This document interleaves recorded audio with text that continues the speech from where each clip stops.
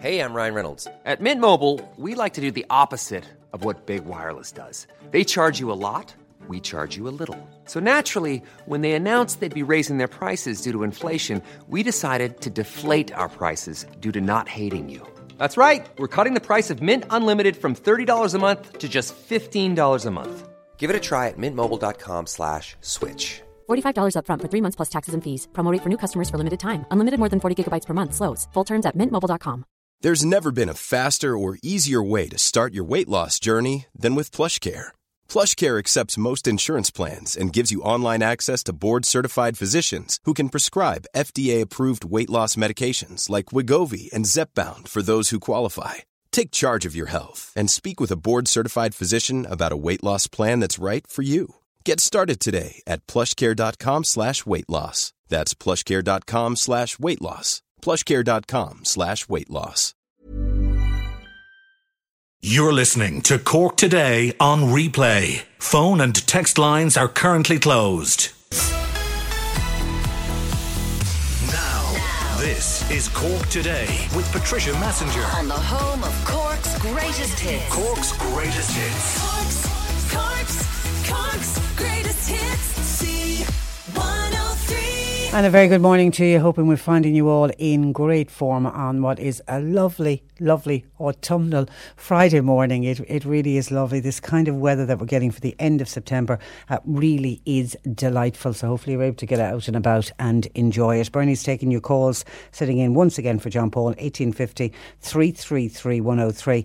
If there's anything you want to talk to us about today. In particular, Louise has contacted us and raised an issue about the presidential election, and this is with regard to posters. So we're putting you on alert for poster sightings, please. Has anybody seen a presidential election poster yet anywhere in Cork or anywhere that you might have been in the last few days on your travels? The election is now officially underway. The first debate went on yesterday, but it was only between 4 of the 6 candidates. A couple of interesting things came out of it, but it really is, you could just sense it. The campaign is just starting. It's just beginning to bubble up. We traditionally, and unfortunately, I think presidential elections in the past have turned into very nasty, dirty affairs. I'm hoping that the same won't happen this time round, but only time will tell. But Louise contacted us because she is wondering and pondering about election posters, and she says, will our environment be blighted by election posters? Louise is one of those people who strongly believes we shouldn't have any of these election posters, and of course the only way that that's ever going to happen is all of the candidates are going to have to agree unanimously that they're not going to put up posters, and until that day happens, once one decides to put up a poster, then some of the rest will follow suit. And this time round it's Leonie Riada who is running for Sinn Féin. She was first out of the traps, it seems, with her election posters, and she had a team of activists from midnight on Wednesday when the campaign was officially underway, putting posters up. It seems that they got some of the prime slots, including the entrance to Leinster House. I wonder how that went down in Leinster House. And of course, Leonie Riada is interesting in that she is the only one of the 6 candidates who's running under a party banner. But if you look at the posters, you would know that she's running under a party banner because there is no mention at all of Sinn Féin. It is a photograph of Leah with the slogan "A New Ireland." Now, I know in the debate yesterday she was asked about that, and she said the reason that she hasn't put Sinn Féin anywhere on the posters is that the presidency and the office of the presidency is above politics, and that's her reason for not putting Sinn Féin on the poster. So she's the first to get posters up. I don't know if any of the Sinn Féin party have been putting the posters up in the Cork area, so if anybody has seen them, let us know. I'm assuming we're not going to see as many posters as we did on previous elections, because 2 candidates in the presidential election have already indicated that they're not going to use posters. Sean Gallagher, who finished second in 2011. He has previously criticised the use of posters. I don't know and I can't remember if he used them in 2011, but we're assuming because of his criticism of them he's not going to use them this time. And first out to say she won't be using posters was Senator Joan Freeman. She said absolutely no way, and she came out early to say it, I think in the hope that she could set a precedent and that others would follow suit. But, you know, it's an individual choice. And the fact that Leonie Riada has the posters up when Michael D. Higgins was launching his campaign the other day, there certainly was posters in the room where he was doing his launch. So we take it those posters are going to go up around the country, and only time will tell now if the other two, Peter Casey and Gavin Duffy, whether they will decide to run posters or not. So election poster sightings, please. Have you seen an election poster yet? And what are your views on it? Are you with Louise in thinking that they're just going to be a blight on the countryside for the next month, and then a week after, because they're allowed up for 7 days after the count is finished, and they then have to get them down. And of course, I know Tidy Towns committees are always giving out about election posters because of the cable ties that they use around the polls, while the people putting up, the activists putting up the posters are always very good about putting them up, and they make them very secure to make sure that they don't get blown down. And of course, you know, these posters are going to be up for the month of October. We don't know what way the weather's going to be in the month of October, so I take it that they're being really careful to secure them to all of the polls around the country. But then when they come back to take them down, they're not always as careful when they're taking them down, that they leave some of the cable ties on the polls, and that I know causes great annoyance, certainly to Tidy Towns groups.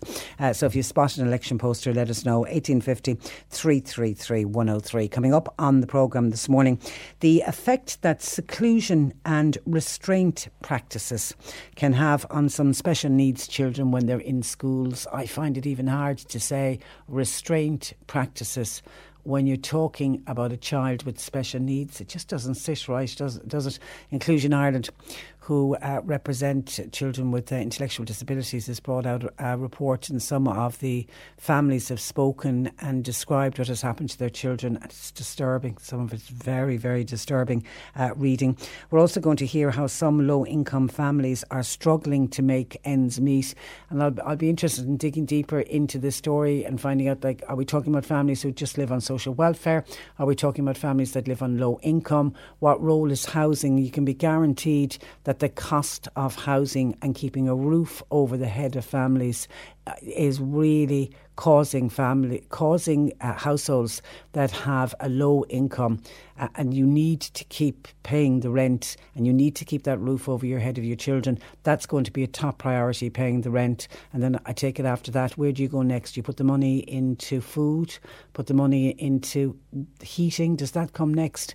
And because of that, because families are prioritising, and they're probably some of the best accountants in the world, the way they budget and the way they manage their money so carefully, because all you need is some kind of an emergency to go wrong that can eat into that very tight budget. And then, of course, bills get delayed, and then you're robbing from Peter to pay Paul. And there's stories in this particular study that show some families that when it comes to it, when there's very little food left in the food cupboard and they have children, the food goes to the children, which means some of the parents are actually going hungry, which just in 2018 does not sit well with me, when we are seeing as a country that is on its uppers, is doing really well across Europe, where we're kind of one of the poster boys of the European countries. Our economy is doing so well. And if this is happening at a time when we're doing well and people are worried about what's going to happen to the economy with the Brexit looming, you would really have to worry for those families that are already struggling. On a much lighter note, I'm looking forward after 11 to welcoming John Hooton, the Mallow photographer, award-winning photographer, to studio, and he comes in to talk about his new book, The Way We Were. And I have had so much enjoyment this week flicking through the pages of this photography book and just getting lost in some of the photographs. It is an absolutely stunning book, and when you get to see it, and if you get to see it, you'll know what I'm talking about. all of our childhoods, literally. Anyone that grew up in Ireland in the last 50, 60 years, there's a bit of your childhood in this book. I guarantee you will open the pages of this book and say, we had that exact same item, or that exact same photograph. Many of them, the religious photographs, you will have had them hanging somewhere in your house. We'll talk with John later on. We'll also talk with the Friends of Kilcumper Old Graveyard. They were a year now since they got together and decided to do a clean-up of the graveyard. They're a great little group of volunteers. We'll be celebrating their first year of success and chatting about their plans going forward. We're also going to hear about the official welcome home for our world champion rowers, Gary and Paul and Sunita Puspor. They have an official, there's kind of I know they came home last week, but there's an official welcoming home tomorrow in Farran Woods. So we'll give you details because it's open to the general public, so it'll be great to see a large number of people go down there to welcome them home. And we'll go to the movies with Mark Malone. And in the midst of all of that, we'll hear your calls and comments. Keep them coming to 1850 333 103. Text or WhatsApp 0862 103 103. According to a report from Inclusion Ireland, children with disabilities as young as 5 are at risk of psychological harm caused by the use of unregulated seclusion and restraint practices in schools. Mark O'Connor of Inclusion Ireland, the representative group for children with intellectual disabilities, joins me, and Mark is Community Engagement Manager with Inclusion Ireland. Good morning to you, Mark. Good morning, Patricia. And you are welcome. Are there any guidelines for schools when it comes to the use of exclusion and or restraint for children with disabilities? There aren't, no. The department will say that there are some guidance in place, but you'll find these typical guidance that are there in very unusual places. Like, for example, one of them exists in the specifications on building of schools, which is a very unusual place to find something, and it's more it more talks about what a room looks like in a physical environment, and then that children should maybe, if they're feeling upset, could go down to this room and take a bit of time out. Now, what we are talking about is something slightly different here. Well, actually, it's night and day, in fairness. We're talking about children being physically taken down to these rooms and being locked in for extended periods of time. Now, when we look at teaching codes of practice and all that, it will say children should never be left alone. So that's maybe what the department might refer to. But around restrictive practices, no. There's no guidance, there's no regulation, there's no monitoring, and there's no reporting of it. So the department don't know how prevalent this issue is. Like, while Inclusion Ireland, we've highlighted 14 cases that we were aware of, and we're aware of one or two others who didn't want to take part in this discussion document. But the department have no idea because they simply don't ask schools to report on this. And when a child is put into isolation, and it's obviously done for behaviour reasons, are you saying they're locked into a room and left alone for a period of time? Yes, and I'll come back to your first point, actually. Now, in some of the cases, it's for behaviour reasons, but in some of the other cases, the children were able to tell their parents that they were put into a room because of maybe not having their homework done, maybe chattering a bit too much in class, and some light-hearted messing and so forth. Now, one or two of them were as a result of behavioural issues. But to answer your question, yes, they've been locked into a room. Inclusion Ireland were given 2 pictures that had been taken in schools by 2 of the parents, and one of them depicted a room that had bars on the windows, and it was quite a dark room with peeling paint and all of that. And the other one, while being a much lighter space, it was evident on the back of the door that the child would be facing, that there was no handle or no mechanism for opening the door from the inside. And how long would they be left in that room?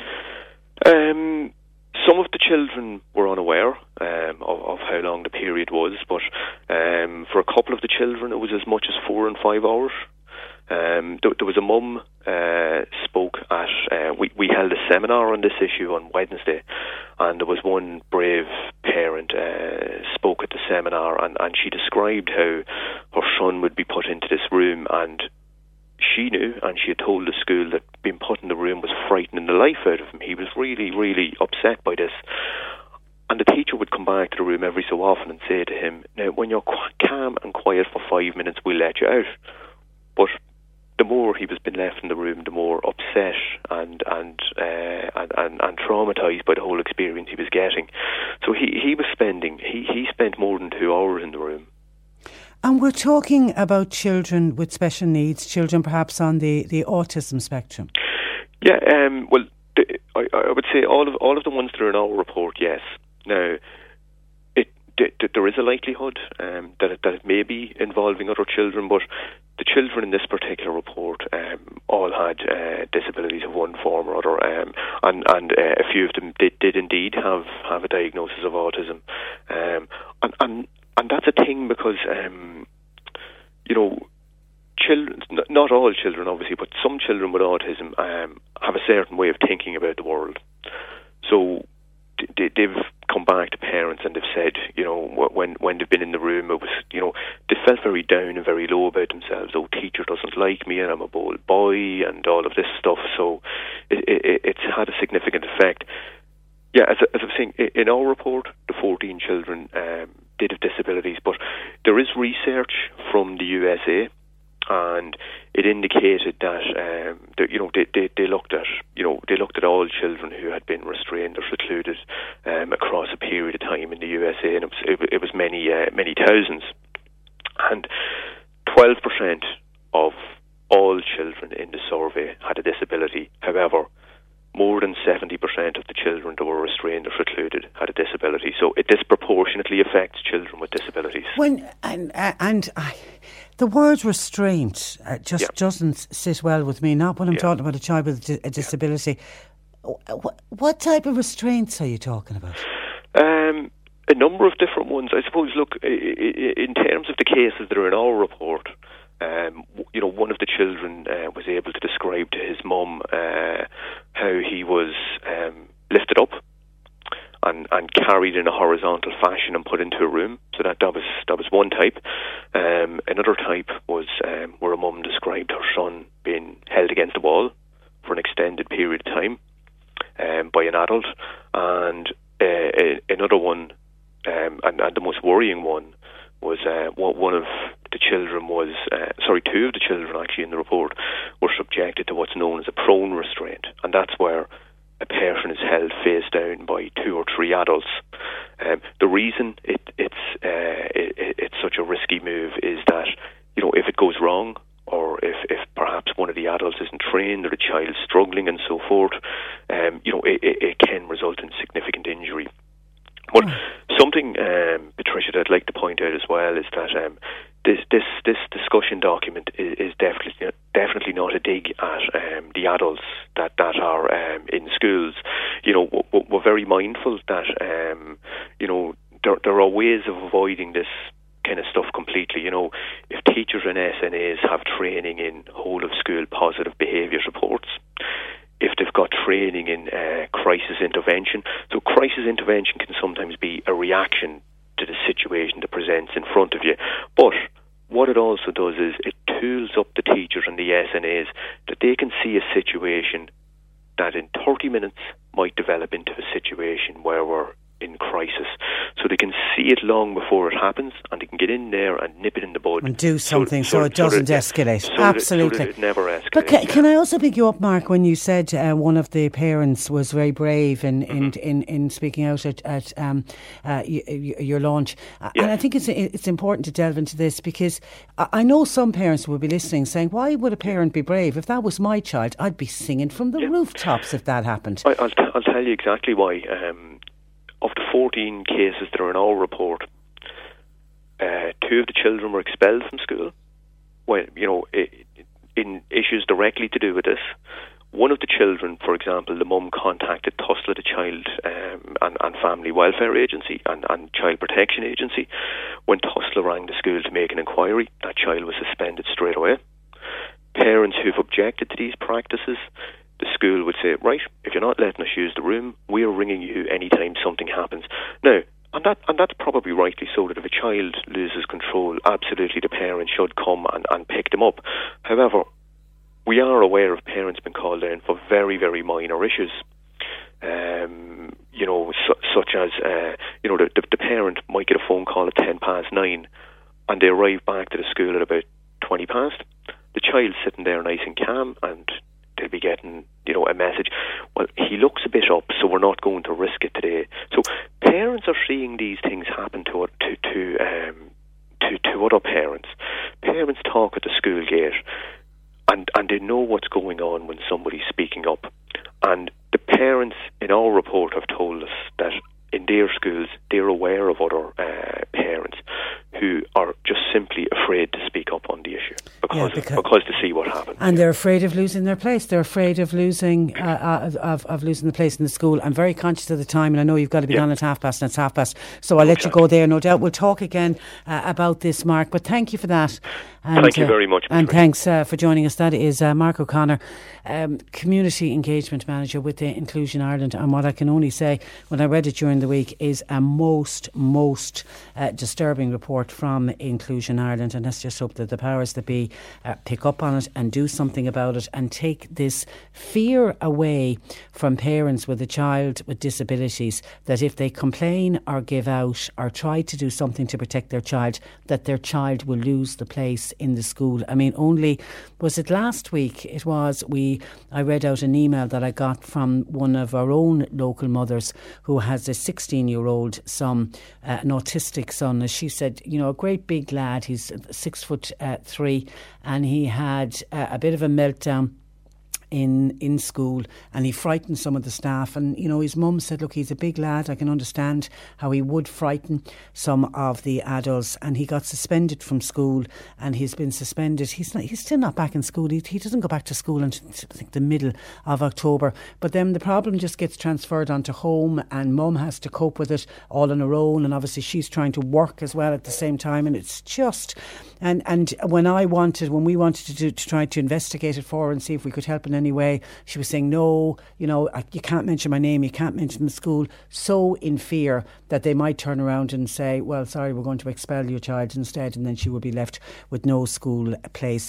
That fear factor has got to be removed from parents of children with disabilities. If they have concerns, and at the end of the day they are the ones that know their children the best, they've got to be able to voice their concerns, and they've got to be able to be heard without that fear that their son or daughter is going to lose their school place. I remember many years ago speaking with Emily Lohan, the former Ombudsman for Children, and she'd called to the studio and we were having a cup of coffee. We were chatting off air, and this whole issue of children with disabilities, and I was saying, do you investigate many cases around children with disabilities? And she said she does hear about them, but when she needs to get details from the parents, they won't, and for that reason, the fear factor that they lose their place. We have to do something around that, we really do, because if we don't, then practices like this and psychological harm is going to be caused to these children, and physical harm is going to be caused to these children. Nobody wants to think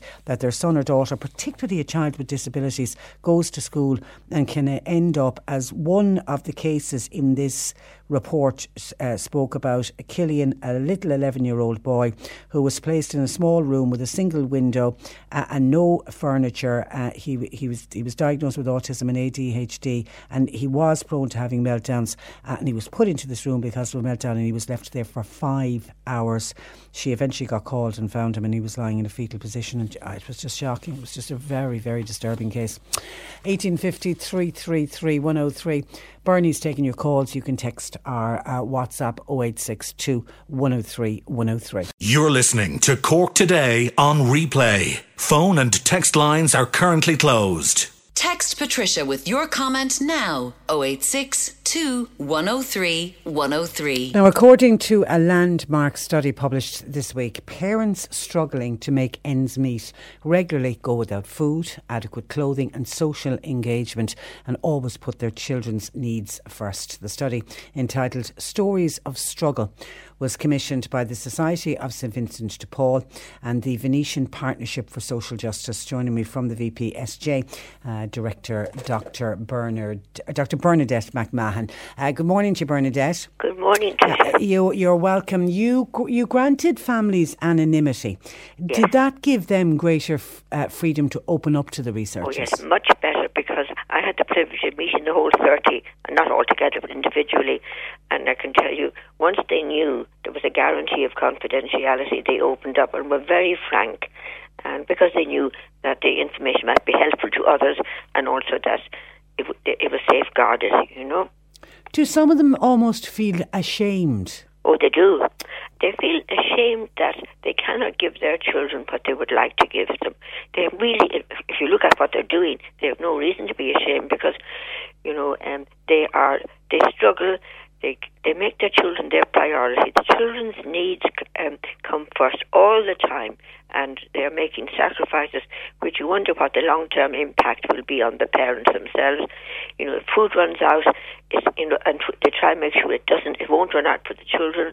As you said, the clothing earlier on, one parent said she didn't know when she had clothes, and because we give people a sum of money, we give them a token in recognition of their contribution to the project. I got a letter back from one of them saying, "This is the first time I was able to buy anything for myself in the last 11 years. My God. So, and you know, putting, you know, food, you go to the food cupboards, there's just small amount of food left, so obviously the children get fed, and you're saying the parents will go hungry. Well, they'll have bread and butter, they might have an egg, you know, but they won't have a proper meal. And then also parents, and again I found another work as well, you know, their parents will say to the children, "Oh, we ate earlier on, now you sit down now." So no, so they're shielding their children from it. They are. There's certain. Oh yes, I think, you know, the extent of poverty is well and truly camouflaged for the children. Were they working families or families in receipt of social welfare? Well, 15%, half of them were dependent solely on social welfare transfers. The other 15 was a combination of social transfers, working part-time. Only one was working full-time. The cost of housing, Bernadette, was that a common theme for all families? Oh yes, but housing, you know, actually when we look at the housing, the moment of the housing, 14 of the 30 now were in private rented. 7 of them were in social housing. 7 were coping with the aftermath and still the reality of a mortgage, and 2 were homeless. Goodness me. And I suppose really no surprise to hear that the children's needs are always going to be prioritised by parents. No, but you know, the sad thing is that they are. And, you know, can you imagine every week, you know, you're going to meet the costs of, you're faced with the reality of having to pay for food, rent, education, because the costs come in, keeping the house warm, some clothing because the children grow so quickly, transport to get to school. And then also the parents try and make sure that the children have some social outlook. They don't want them to be separated from the peer group. So can you imagine, every week after week, you're looking at the inadequacy of your response to each of those needs, and then you feel guilty on top of that, because your children are not going to have what their parents say they deserve. They're only going to be children once. And yet these families, Bernadette, highly organised when it comes to budgeting. Well, they're very organised, and I was one time, you know, when I think very early on when I was starting this work over 20 years ago, I said to one mother, "Would you think of getting MABs?" And she looked at me as if I came from outer space. She said, "I don't need help to manage 180. That's further back than 20 years ago. But they don't need help to manage a very small income. Because, you know, you've got the money in front of you and you've got all those needs, and food is a priority." Yeah, it's funny. I remember many years ago having somebody in from MABS saying that very same point, that when families come in and sit down in front of them, he said, many of the families, he said, our work is done. He said they are budgeting to, you know, within an inch of their life. There's no waste. They have everything trimmed to the last. But all you need, when you're on a tight budget like that, Bernadette, all you need is for something to go wrong, some kind of an emergency where €50 needs to be paid out on something. And that throws the whole budget out the window. It does, exactly. And then you go into debt. But one story, Tricia, was a very simple one.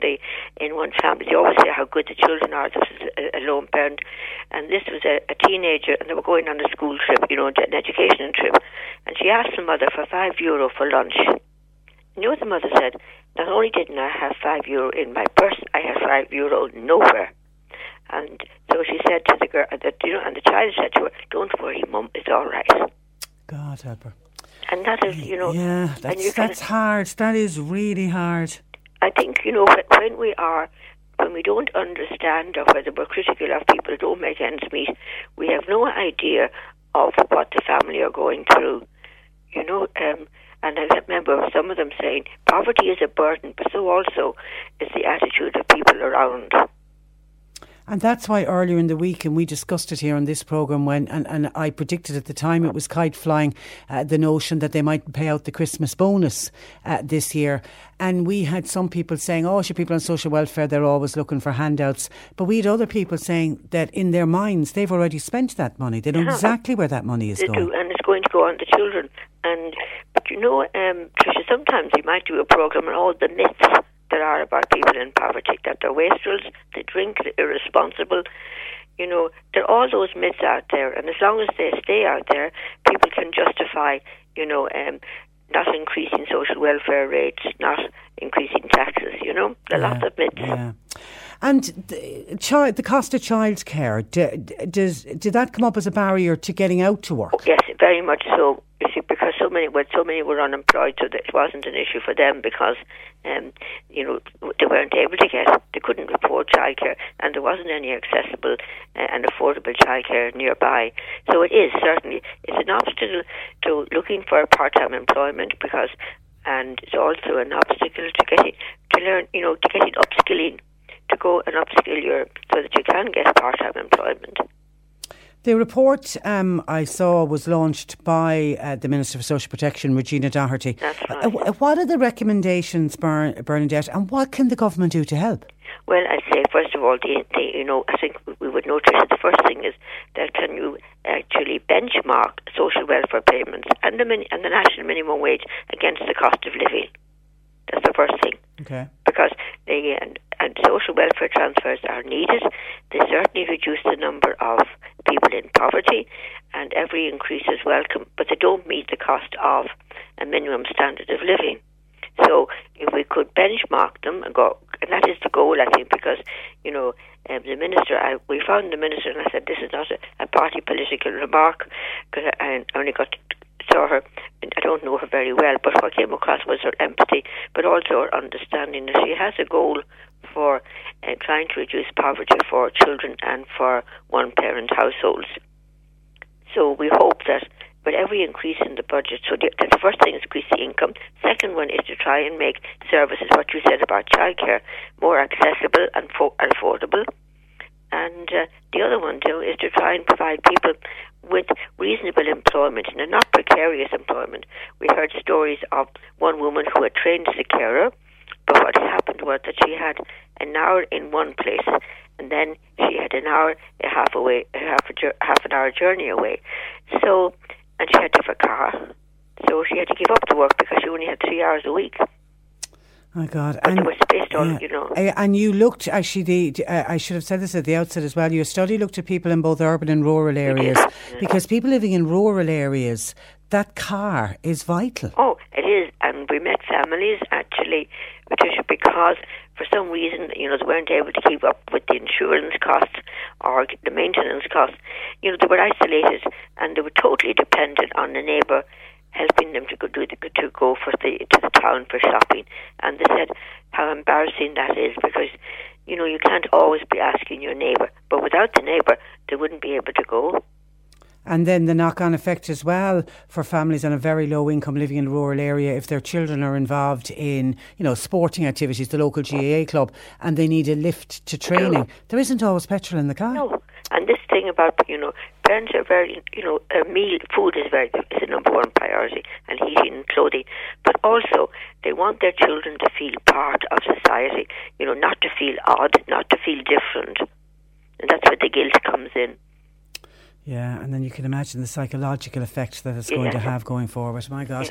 Listen, it was a fantastic study. Well done to everybody involved, Bernadette, and enjoyed our chat this morning. Thank you for that. And Tricia, thank you for giving me the opportunity. No, our pleasure. Thank you very much. Bye-bye. Dr. Bernadette McMahon of the Vincentian Partnership for Social Justice, and that study along with the Society of St Vincent de Paul. Can I just give you some of the quotes, by the way, just a couple of the quotes that came out. And as I say, because all the families were guaranteed anonymity, they felt they were able to open up more, because there is a shame around, and an embarrassment, and there shouldn't be, around being poor. One of the mothers said, we only buy clothes for the children and we wait until there are holes in something before we actually replace it. Another said, I'm not coping well at all.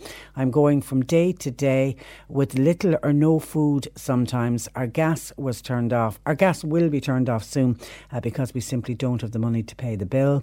Another one says, I can't afford to fill the oil tank.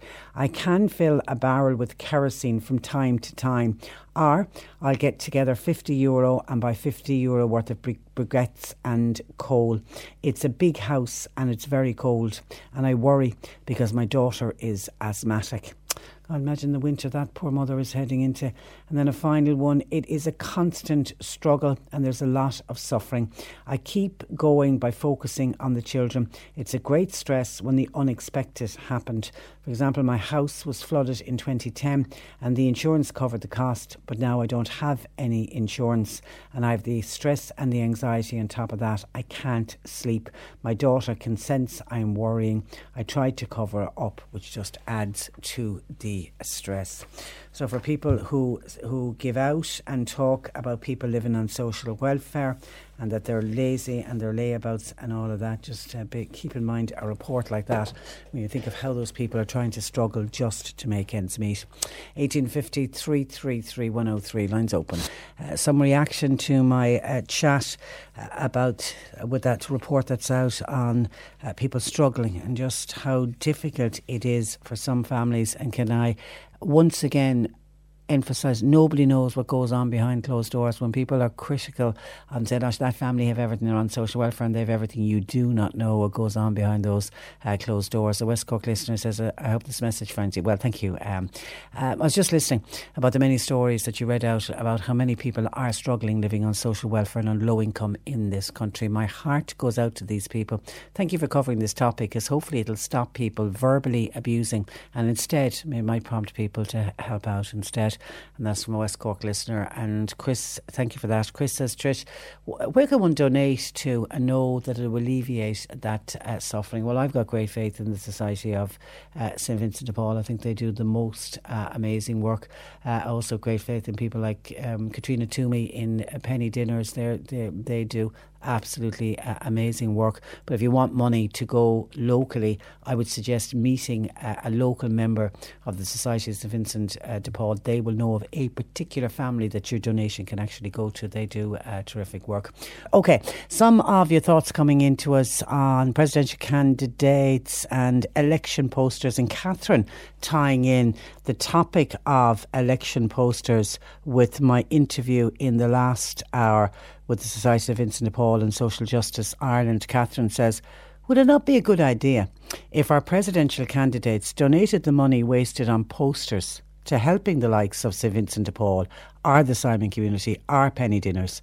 I'm sure people would be a lot more inclined to vote for them knowing that they'd done something charitable, says Catherine. Thank you for that, Catherine. Someone says, I feel very strongly about these election posters, and I feel so strongly I think they should be banned because of the ridiculous amount of money spent on them and the blight they've caused to our environment. I personally will never vote for candidates who have posters on every pole in a town or on the countryside.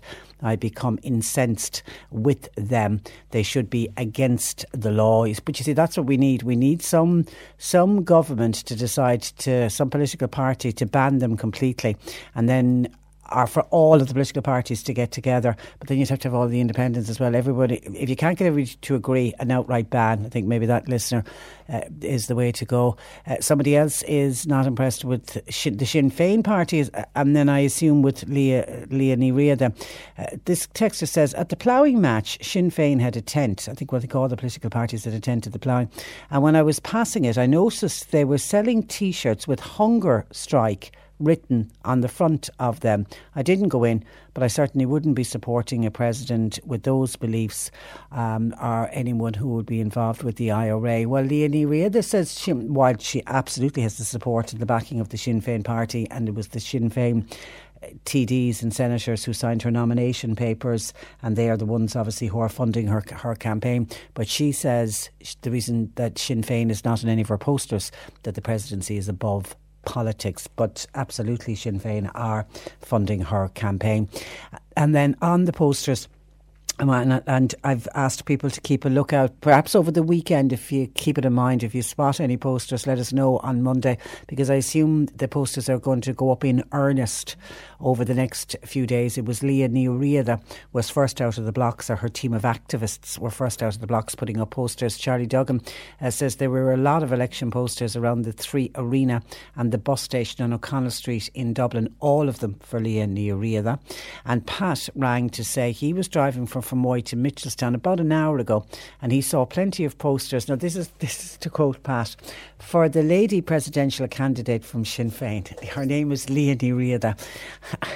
So obviously not everybody knowing her name. So it looks like there are posters gone up, certainly in the Cork area, for Leah Ní Riada, but none of the other candidates who we assume are putting up posters, Michael D. Higgins, Peter Casey or Gavin Duffy, none of them are gone up yet. And somebody was asking about the funding of the presidential candidates. This came up yesterday as part of the first of the debates, and Joan Freeman is taking loans from wealthy businessmen. There's a kind of a bit of controversy. Some of the papers are picking up on this. She admitted that she is being partially funded by a businessman, a millionaire by the name of Des Walsh, who's an American, who has given the senator a commercial loan of €120,000. And the reason it's a bit commercial is Des Walsh is the executive vice president of Herbalife Nutrition, and that was previously at the centre of a huge settlement in the States about it operating a pyramid scheme. Herbalife, they sell nutritional and weight loss products, isn't that what they do? But they seem to be more interested in getting salespeople in, and if it walks like a duck and quacks like a duck, it is a duck. It has all the evidence of it being a pyramid scheme. So there was whether this will prove to be controversial for Joan Freeman or not, I don't know. But she was basically saying yesterday she doesn't have the money herself in the bank to fund a campaign like this. So she's taking loans of which she's going to pay back. She's paying that particular loan back at an interest rate, I think, of 9%. She says she has to borrow money, because they estimate that the cost of the campaign is somewhere around €350. I mean, she speaks about, I live in a semi-D, I have a mortgage, I have bills, as does everybody else. She also said she's received a €10,000 loan from a Tipperary businessman by the name of Michael Madden. He's the chairman of Tenneco Capital, never heard of the company, and he had previously made political donations to Labour's TD Alan Kelly, who is a Tipperary man.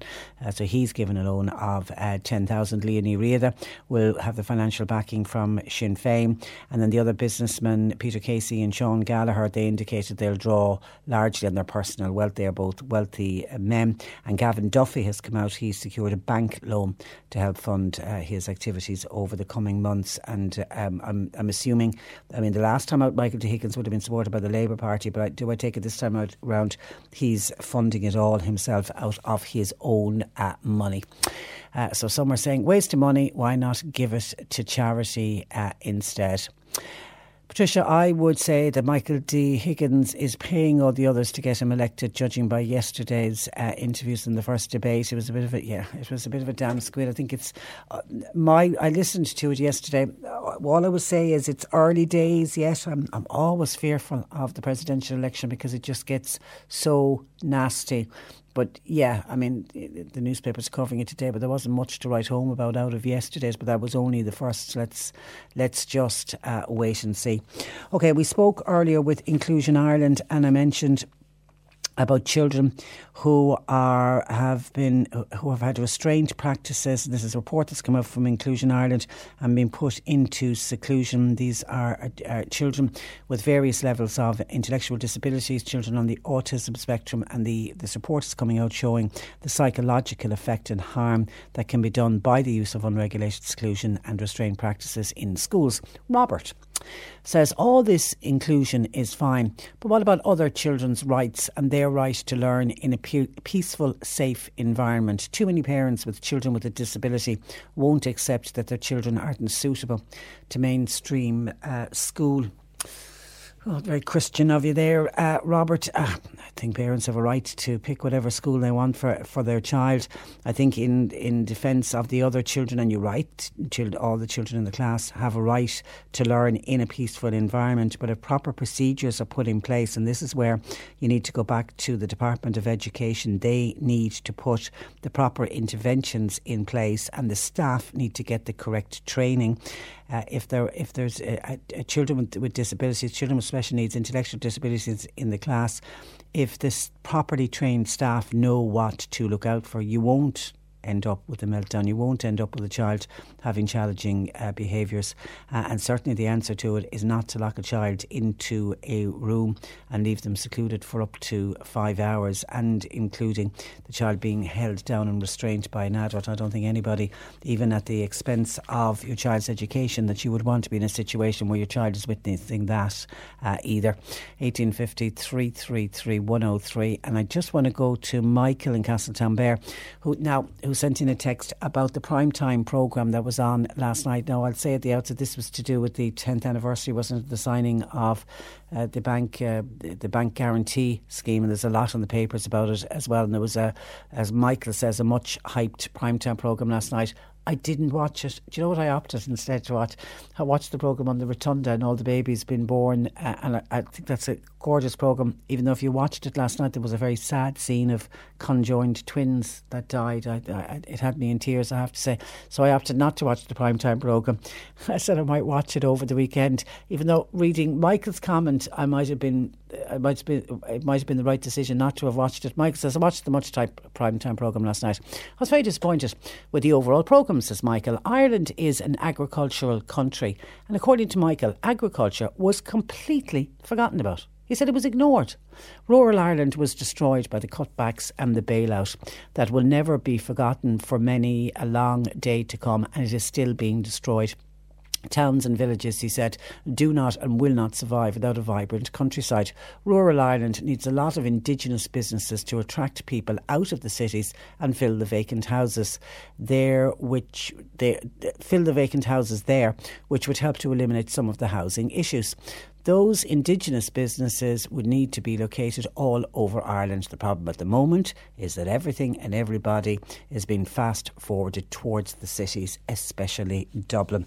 Thank you, says Michael in Castletownbere. So all of us. Good point. I would have thought a lot of the focus yesterday on that programme would have been on rural Ireland, but according to Michael, no. But that leads nicely into give me an opportunity to mention a company that set up in rural Ireland down the Wild Atlantic Way a number of years ago. It's an Irish skincare health product.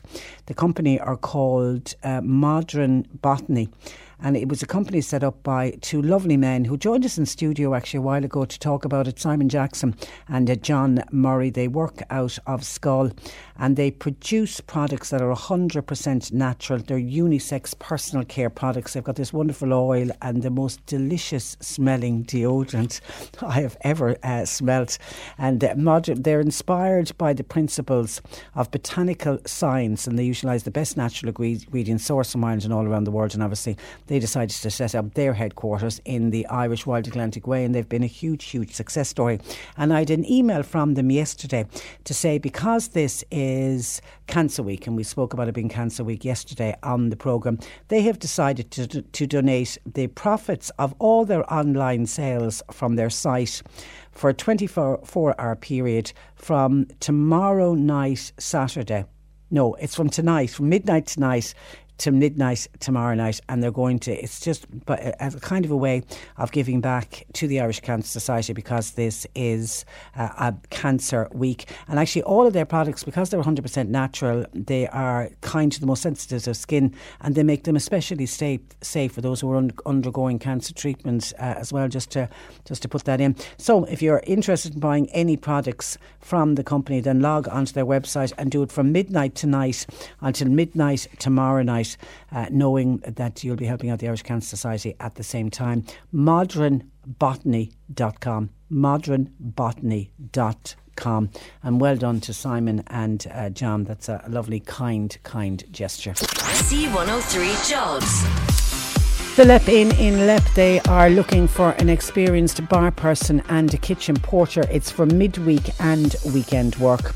Home and Away Care, they're based in Bandon. They're looking for home carers for the West Cork area, while fully qualified first and second fit carpenter is wanted for Fitzgerald Construction in Mallow.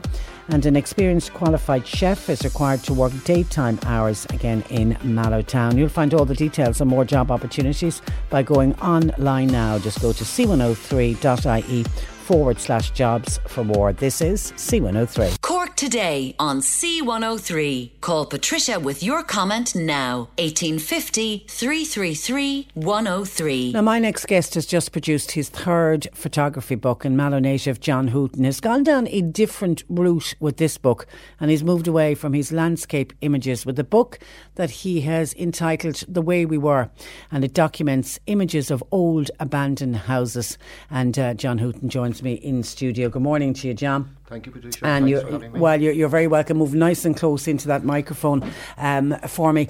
Every photo in this book tells a story. Tell me how the book came about. Well, I think about, as you know, landscape photography has always been my passion and still is. But I was out in the Blasket Island a number of years ago, and I was looking at all the abandoned houses. Now, they're only basically stone rooms there at the moment. And I kind of said to myself, it's an awful shame someone didn't actually photograph this extensively before it was abandoned and evacuated back in 1954. And then it started prompting me to when I've come across some of the houses on the mainland, I started looking at a good friend of mine as well, Morgan O'Neill, who was in Mallow Camera Club at that time, was doing a bit of it as well, and he inspired me a little bit to do a little bit of it. So that's where it basically started from. And then as I came across some of the houses, I'd go up, have a look and see is there any potential in them before I start seeking out who owns them and get permission to go into them, look in the window and see what's inside them, and then maybe go off and try and find out who owns them. And it must have been exciting to look in through a window and realise, there's Absolutely. Things in here I can my heart will start pounding when I see certain images. JFK image hanging on a wall with the old radio under it. I couldn't believe it when I was looking at that, and I went to a lot of trouble to try and find out who owned the house. I had to actually go back to it a few times. Finally got permission, and everybody was great with them, as regards, no one said no, you can't go in there.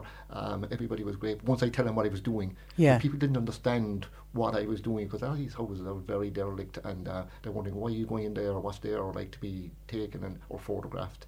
When they see the pictures then, they're just amazed, and I always give them pictures then of what I've taken, and in some cases, some of the really good ones, I'd actually frame it and give it to them framed. I was so excited about it. And nobody refused? Absolutely not. No. And somebody thought you were from Revenue at one stage? I think so, yeah. Property tax. So, of course, yeah. So you'd locate a house, realise, I can take photographs in here. So you call around to neighbours to see who owns the house, who lived in the house? I see, I get to know people over the years in different places through my photography, through my own business as well, and I just kind of loosely say to them, any idea who owns that house down the road, or where, what's the story with that house? And I get a story then, who owned it, and what happened, and where the people went. And some of it is very sad as well, because you would hear the stories of the houses, and people might have, emigrated, or in some cases you might have people in there that never married, and when they passed away, the house was just left and no one there to take it over. That's the sad side to it, but the happy moments there as well I got from people, so that was, more or less how it came about. But there was evidence in some of them as if the last person out of the house just closed the door. Absolutely, yeah. I mean, there's a house down near Inch, one of the houses that I came across, and an uncle, the chap that owns the house now, it was Blanty, his uncle, that he inherited from, and he said to me, I said, when did he pass away? He said, about 25, 26 years ago, and I said, it looks like you just closed the door in the house and you've done nothing with it. And he said, yes, he said, I just closed the door. I didn't know what to do with the house, because if I had to do anything major with it, there's a big cost involved in renovating. And he also said something, little thing to me, which I probably can understand, about traditions. Like, he didn't take anything out of the house. There was a lot of items there that, there were nice items that you could take maybe and have them in your own house. And he said, no, I would never take anything out from the house. He said it's bad luck or something. There was kind of these traditions, that they superstitions almost. There was one particular house. That particular house, beautiful washstand with a fabulous china bowl and jug. And it was really nice. And I said to myself, if someone, because people do break into these houses, I know. That would be taken very, very quickly out of it. And brought off to an antique dealer and probably worth. Yeah, and in one of the houses, you can see the shelf up on top with the good ware.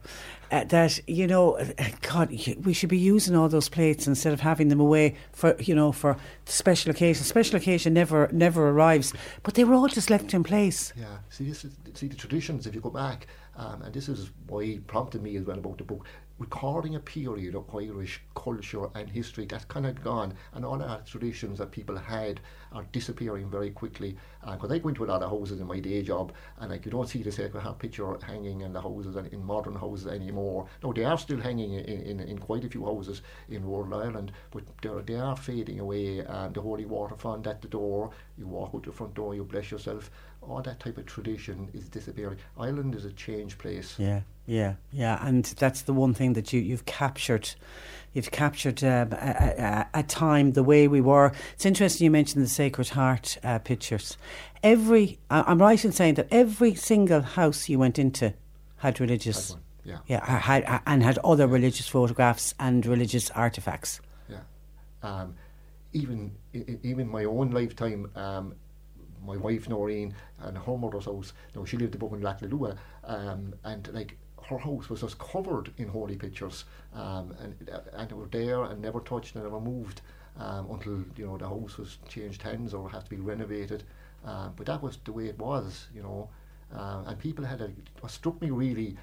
When I'm in these houses, because I'm in there on my own, and I'm doing this type of photography has to be done on tripod, because some of the houses are very dark, so it's all time exposure. So I'm there clicking the shutter of the camera, and then I'm waiting for the picture to develop as it's been taken. And there's a silence in the house, and an eeriness as well. And I'll be often thinking about things. I'll be trying to imagine, was there children here?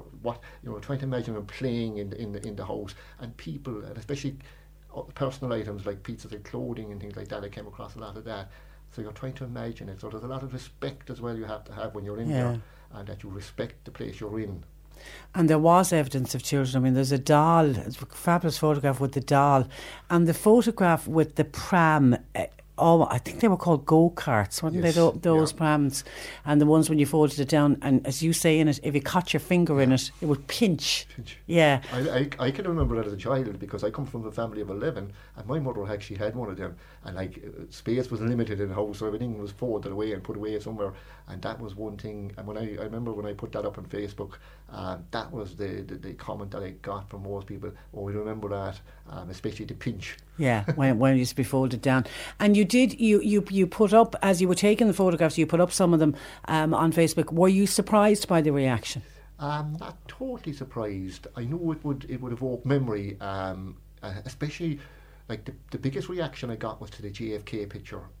When I put that up, it just went mad completely, because I'm kind of affiliated to a few other pages. There's one called The Wild Atlantic Way, and there tend to be a lot of Irish Americans on that page. And when I put it up on that page, I got a massive reaction to that particular picture. Again, people identify straight away JFK. It was hanging in the house, and I get little stories then, people saying Ireland, it was a poor country one time, and when people emigrated, they done extremely well. I mean, like, for example, the people that left the Blasket Islands and went over to Springfield in Massachusetts, they all done so phenomenally well. So to have someone leave Ireland from a generation and become president of the United States was a major achievement, and it gave people a great confidence, because people didn't have the confidence, especially in Ireland in that time, and it gave people a great confidence. He was almost up there with the holy pictures, wasn't Absolutely. He was alongside the Pope. He had saint status almost, and Pope Pius was in there as well. And then one of the ones, or a couple of the ones that got to me, were the houses where the photographs were left behind of somebody's wedding photograph and somebody's great grandmother, and I just thought, oh, could you not have taken the photograph? Did somebody not want the photograph? Yeah, that's what there was one, and I talk about it sometimes when I do my photography things down in Kerry and the Camera Club. I'd be doing talks and things like that, and I'd be showing the photographs, and I refer to that particular one where there's a person, like that, a grandmother or something like that, someone's basically family. And I found it a small bit odd when I did go into the house that was left there, and it was actually down on the ground. I actually put it back up on the wall myself to make the picture look more pleasing, and I found it a bit strange. But I know myself, if I had pictures like that of my great grandparents or something like that, I'd be inclined to treasure them. Yeah. She could have been a contrary old woman, though. You don't know. You just don't know. It's wonderful, and of course, there's the evidence of the era before rural electrification is in there and everything. One or two houses that's in that book that actually never had electricity. Oh, doesn't surprise me. While the photography continues, you're still doing the day job, aren't you? Absolutely. Yeah. I mean, that's my bread and butter, and I love it. And people often say to me, John, why aren't you doing photography full time? You should be doing it full time. I never wanted. It's always been my hobby. I love it. It's my passion. But my other job is my passion as well. But like, I find that. Which is it just fitted kitchens, or is it general carpentry? Probably at the moment I'm doing an awful lot of built-in wardrobes and refurbishing work as well. Like kitchens, I'm at it 35 years, and even kitchens that I put in myself, solid kitchens which are perfect still, 20 and 25 years old, people are asking me to give them a bit of facelift, even painted them, putting new worktop, new handles, that type of thing. Yeah. So I'm kept busy. And I always think with a business like yours, when a business like yours gets busy, it's a sure sign there's a turn in the economy, isn't there? Because obviously during the downturn, things must have been really tough. And this is, I did move my photography a little bit further on when the downturn happened, and I started kind of doing a little bit more with it. I started kind of doing a bit of teaching and running little photo courses, stuff like that. So it was a great way of kind of filling in, but I still was hoping I wouldn't have to depend on it for my living, because I always was afraid it might take from the passion. Yeah, and you have an absolute great passion. Now, you're going to launch the book next month. Yes. Where are you launching? I'm going to launch it in the Mercy Centre in Mallow on the 22nd of October in conjunction with Mallow Camera Club, which I'm still a very active member to it, and hopefully it'll be a nice night. Where does the book go on sale then? The book is gone into Phillips at the moment. I went into Phillips yesterday. It's available for myself directly. New website going up very shortly. Because I self-published it, I have to. I'm responsible for distributing myself. So it's not going to be all over the place. You're not going to go into Dublin and see it inside Neeson's or Waterstones. Yeah. You will see it in probably Eason's and Tralee and Killarney, and obviously Dingle. There'll be a good few places in Dingle, but Phillips will have it in Mallow, and I'll have it myself directly from me. All you do is email me, johnhootner@com.net, and I can organise it for you. So really, because and it's out. A perfect time to bring it out, because I think this will make a great Christmas present. Another important thing as well for me again, and the same with my last books, it's an Irish printed book, printed in Ireland. Well done. A lot of books are going abroad to be printed. I know even though it might cost a little bit more to get printed, I was adamant it was going to be printed again in Ireland. Walsh colour print down in Castleline and printed it for me. Absolutely delighted to have it printed in Ireland, and more so delighted to have it printed in Kerry. Yeah, so they've done a fine job with it. And actually, when you say colour, the one thing, and I was smiling when I was looking through the pictures, God, some of the colours were very vibrant, weren't they? That they painted their houses. How did they stay in houses that colour? They were so bright. Gaudy is the word, but we'll go with vibrant. There's a dresser in there, like, into the lime green. It's just so blaring, like. And I loved the window in the toilet, that they didn't have frosted glass. So they painted it green, which was the same colour as the bat. Yeah, I thought that was great. All right, listen, John, it's terrific. Good luck with it. It's an absolutely delightful book, and we wish you well with it, and we thank you for joining us in the studio. Just one last thing, I just have to thank my wife Noreen. Definitely, without Noreen on board all these projects, these wouldn't happen. The wind beneath your wings. Thank you for that, John. We'll talk again soon. Patricia Messenger on C103, nominated for Speech Broadcaster of the Year at the 2018 IMRO Radio Awards. Well, thanks to Phyllis, and my apologies, Phyllis. John had just left the studio when I saw your text. Phyllis is from Mallow. She used to own the shop called The Favourite in Mallow. She said when she got married, she remembers buying a statue of Our Lady and one of St. Martin, St. Patrick and many other religious statues. She says she still has them, but now she keeps them in her bedroom. And John Hooton's mother used to shop in her shop. The Favourite, she remembers John's mother well. And actually, if you look through the book, so many.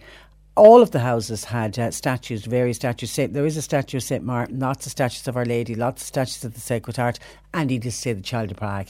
I don't think any of the houses John went into, the Child of Prague wasn't there. But it just seems sad that they were all left behind, just left as if time stood still in these houses and nobody bothered to take any of them out. 1850 333 103. Now, for the last year, a group of volunteers have been working hard to clean up and enhance the old Kilcrumper graveyard in Fermoy. To catch up on how they're getting on, I'm joined once again by John Fenton of the Old Kilcrumper Graveyard Friends Association. Good morning to you, John. Good morning, Trish. And it's great to talk to you again. Take us back to how the group was formed and why. Yeah, just over a year ago, Trish, there was many complaints about the condition of the graveyard, and I decided myself to hold a public meeting and see could we get a group together to do it ourselves, which we did. We were very successful, and initially we used to have 40, 50, 60 people turning up helping all the way to Christmas, and presently there'd be normally 15 to 20 every second Saturday working there, and fantastic volunteers, a great bunch of volunteers. And do all of the volunteers have loved ones buried there? No, to be honest, not necessarily, no. There's even one Polish lady lives down the road. She does all the flowers, hanging baskets and all. She obviously has no one there yet anyway. No. There's just generally a lot of people who are just want to do something good for the community and are interested in it. And how much work have you done over the year? Oh, well, sometimes we forget how bad it was until we look back at old photographs. But basically, we've cleared an awful lot of scrub and dirt and trees and everything away. We've dressed about, we reckon, the most of 300 graves with limestone chippings. My goodness. Yeah, genuinely. Most of all those chippings were donated as well by different quarry companies. Well done. We've invested in lawnmowers and all, so now we're cutting the grass regularly, and we put up hanging baskets, very, very nice posts along the front of the graveyard with hanging baskets as well back in May, so it's looking quite good. But we tend to forget how bad it was until you look at the pictures. Yeah, you know, do. Well, I remember. I remember we used to get phone calls in from people, particularly people who were visiting the area and had been led to believe that they had a family member buried there, and they went in search of a grave. And we used to hear from people saying, "My goodness, is there nobody looking after that graveyard?" Was there anybody looking after it before you guys took over? Well, it was the council's remit to look after it, Tricia, but basically, with many years, I gather just a couple of times a year they were coming in with strimmers and cutting the grass down. That was it, you know. And they just weren't capable of looking after it. And simple as that. The council have been helpful to us, so we can't complain. But there is rumours that they might be able to get us a caretaker soon to help, but the members of the association would still like to keep going anyway, long term, you know. Yeah, you've got a passion for it at this stage. You mentioned that the chippings have been donated by various quarries. There's obviously been other costs. How have you covered the cost of the work?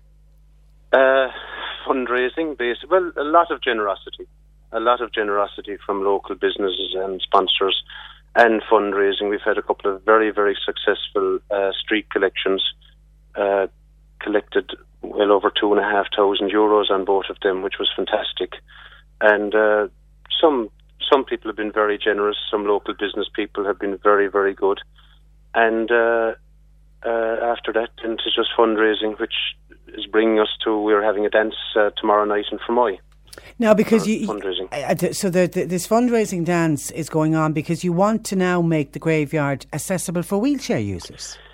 Yeah, well, at the moment we're broke, Trish. Okay. We have a small loan with the AIB in Fermoy, because I suppose people don't realise how much money we've spent, but we have a small loan, not too hectic. But we're hoping maybe we can clear our loan and what we've left over, just like to make it reasonably accessible. At present, someone comes to the main gate in a wheelchair, they have to be lifted across chippings, which is probably very embarrassing, especially at a funeral or something. So we want to make it as accessible as possible with what funds we have. At least that someone can come in the gate and get onto the hard pathways easily and manoeuvre most of the graveyard. So we decided that would be the next thing we should do. So you've organised a dance, which is also, I'm assuming, besides, there's the fundraising nature of it, it'll be a social night out for all of the volunteers and maybe all the ones who helped out in the early days, get them all back together.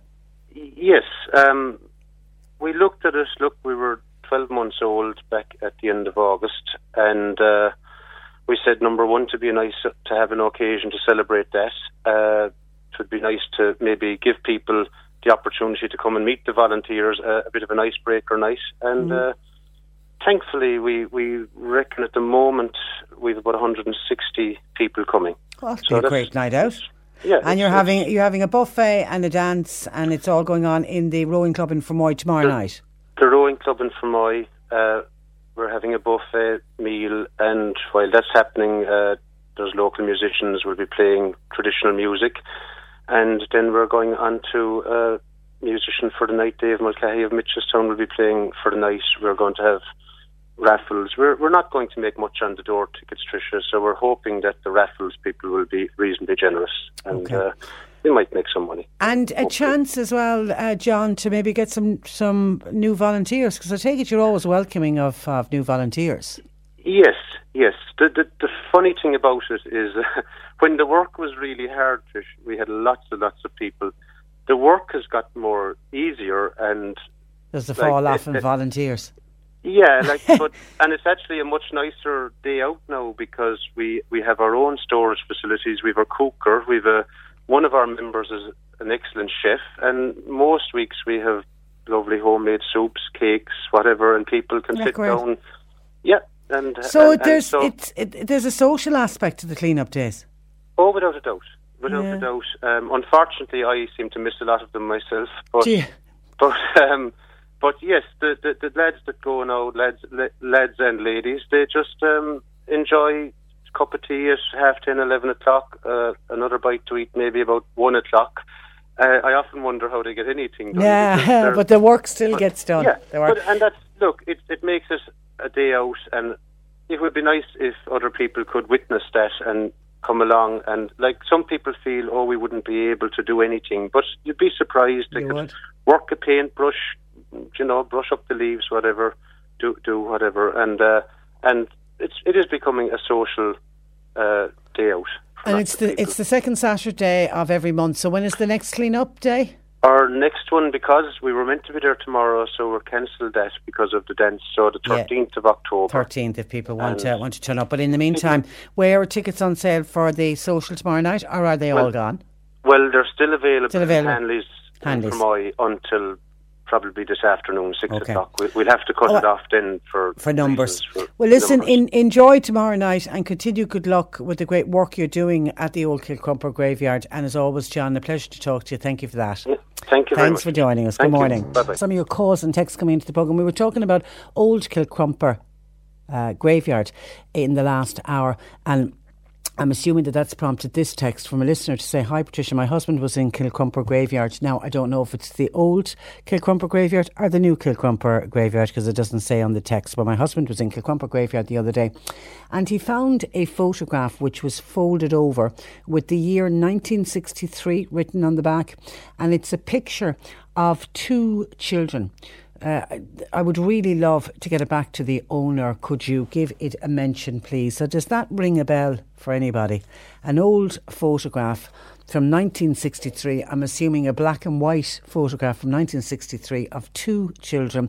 Obviously a much loved photograph. Somebody was carrying it around with them on a visit to Kilcrumper Graveyard, and it fell out of their pocket or fell out of a wallet or a bag or whatever. If you know who owns that photograph or you think it's yours, make contact with us, please, because I have the contact details and we would love to reunite that with the owner, particularly when we've been talking about photographs with John Hooton and his wonderful book, The Way We Were.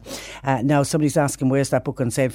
John said it's in Philip's Bookshop, and he's also hoping to set up his own website, and he'll be selling it online as well, because it's self-published, so it won't be out. You know, I wasn't able to say, as you normally say after book, available in all good bookshops. Not that any bookshop is bad, but certainly Philip's Bookshop in Mallow has it, and he's hoping to distribute it kind of around the general area and down into Kerry, because a lot of the photographs were taken in Kerry as well. But I have to say, and I mentioned this when we were off air to John, when you look at these pictures, the photographs could have been taken in any abandoned house anywhere across the country, because he doesn't give any locations as to where the house were. He just told us himself they were taken in various parts of Cork and Kerry. But I guarantee you, people from Donegal, from Carlow, Galway, Leitrim, anywhere around the country could open up these books and open one of his books and think the photograph was taken in their neck of the woods, because it was a different era, and every house had the items that are photographed. Every house would have had them. So that's what I'm saying.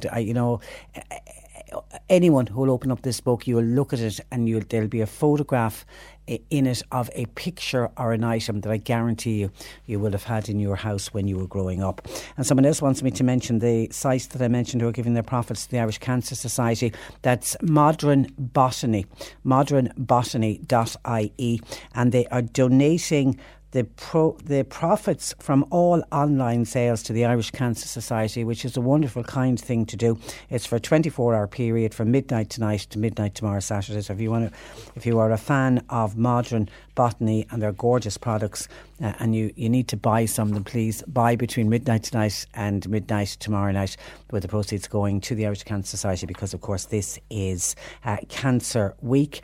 And also I mentioned to you that 2 weeks tonight I have the great honour to be MC at a health and wellbeing night, which is going to go on in the Munster Arms Hotel. It's going to be a terrific lineup of speakers.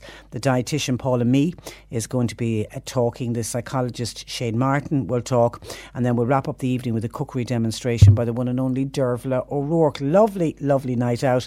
I'm slow to say a night for the ladies, but usually what happens at these nights, it has a tendency to be a night for the ladies, but the men are also very, very welcome, and tickets are priced at just €10, and everybody that turns up on the night, besides having a very interesting and informative night out, you all go away with a little goodie bag. There's a gift bag for everyone, and the night has been organised and sponsored by Bandon Co-op and the National Dairy Council, and they are giving all of the proceeds on the night to the West Cork Rapid Response, and we all know the terrific work of the West Cork Rapid Response. If you want to purchase your ticket in advance, and that's what we're trying to advise people to do, it'd be lovely to say all the tickets are sold in advance of the night. Tomorrow, Saturday, if you're in and around the Riverside Shopping Centre in Bandon, they are going to be selling tickets to the event between 10 a.m. and 4 p.m. tomorrow, if you want to purchase tickets to the Health and Wellbeing Night. But it is on 2 weeks tonight, on October the 12th. Actually, this night week is I'll be getting all excited and ready to go to the IMRO Radio Awards. Of course, I'm absolutely thrilled that I've been nominated for Speech Broadcaster of the Year. And I've said it before, and hand on heart, I do mean it.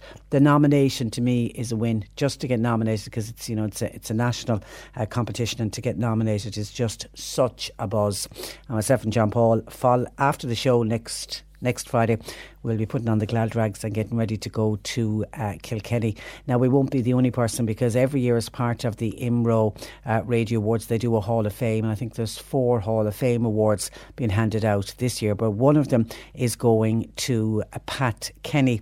And I read with interest today that Pat Kenny is going to go on the Late Late Show tonight to speak with Ryan Tubridy. Now, Pat Kenny and Ryan Tubridy over the years have had a bitter rivalry on air, and you remember the history behind this really is, and obviously Pat Kenny is going on to talk about the fact that he's going to be induced into the IMRO Radio Awards Hall of Fame next Friday night, but it was 10 years ago that Ryan Tubridy took over the reins from Pat Kenny. Now, Pat Kenny and Ryan Tubridy had previously gone head to head in a ratings war where you had Pat Kenny at the helm of the Late Late Show, and then you had Ryan Tubridy hosting Tubridy Tonight, wasn't that what his chat show was called? And in 2009, during his last stint on the Late Late Show, Pat Kenny described Ryan Tubridy, and I quote, as a young man in a terrible hurry, desperate to do everything that everyone before him has done. He urged Tubridy to slow down and win your spurs. Now, Ryan Tubridy later responded saying that there shouldn't be any competition between the pair. Ryan Tubridy said, I didn't pay too much attention to Pat Kenny's comments. There shouldn't be any rivalry. I'm going one way and he's going another. He has produced the goods on the Late Late Show for 10 years now, and last year Pat Kenny advised Ryan Tubridy to consider stepping down from the chat show before he was 50. He said it is really down to Ryan, but for his own sanity I would say maybe another 5 years, because otherwise there's a chance you'll start repeating yourself. There are a limited pool of people you can interview here, so he was still, even up to last year, having a little bit of a dig at him. I suppose the only person that could really give you advice on whether to stay on in the Late Late Show would be the one and only, the great Gay Byrne. But it's interesting to hear Gay Byrne when he talks now, and I know he's unwell at the moment, and we wish him well and wish him good health. He's still battling cancer at the moment, but his greatest regret looking back, and I mean look at what he achieved on the Late Late Show, but his greatest regret is that he worked too much and that he didn't spend enough time with Kathleen and the girls, and it's sad really that he now reflects and says he lost out on family life because he committed so much to both his radio show and to the Late Late Show, which became the longest running chat show, didn't it, in the world. And it's and I know he's kind of making up for last time now, and that he seems to spend a lot of time with the grandchildren, which is terrific. But that will make for an interesting watch tonight if you are a fan of the Late Late Show. The chat between Ryan Tubridy and Pat Kenny. I'm sure it'll be all sweetness and light. OK, some more of your texts coming in. Somebody earlier on was having a pop at Sinn Féin, and in particular Leonie Riada running for the presidency, and saying that they'd never vote for Sinn Féin, and they cited being at the ploughing match recently, and they passed the Sinn Féin tent, and they were disgusted to see that at the Sinn Féin tent they were selling t-shirts with the word hunger strike written on the front of it. Well, somebody wants to pick up that texter, Pat does, and says, Patricia, the 1916 people who went on hunger strike done so to show the world what the British people were doing to them. Likewise, the hunger strikers of the 1980s had a very real reason for giving their lives. I hope that stupid person will be able to see that. I have no name on the text from the other person, but Pat describes him as being a stupid person. Michael D. Higgins, this is from John. Michael D. Higgins didn't hesitate to sign the property tax bill, which gave no waivers to pensioners or people on social welfare. Meanwhile, he gets €6,000 a week by way of salary to spend as he sees fit, and he can stay in hotels at €3,000 a night. Nice work if you can get it, says John. Now, Michael D, by the way, has already come out and defended the spending the hotel that he stayed in at €3,000 a night. He said nothing to do with him. He doesn't book his own hotels. He just turns up at the hotels. And he also said he'd be as happy to stay in a tent, and that he has stayed in hostels and has stayed in tents on overseas journeys when he went away with countries that work in developing countries. So he says he doesn't look for hotel rooms, and maybe now that it's been pointed out to him, if he does get and is expected to get re-elected, maybe he might point out to his minders and his handlers to take a look at the cost of the hotels that he's staying in, and could there be a cheaper hotel down the road that wouldn't cost the Irish taxpayers at €3,000 a night. What would the hotel be like for €3,000 a night? It must be good, must be terrific. I mentioned when somebody when we were talking about poverty and people living in poverty and people struggling, and we were talking with the Societies of Vincent de Paul and Social Justice Ireland about a very heartbreaking, I have to say, report where they spoke with 30 families around the country who were very honest.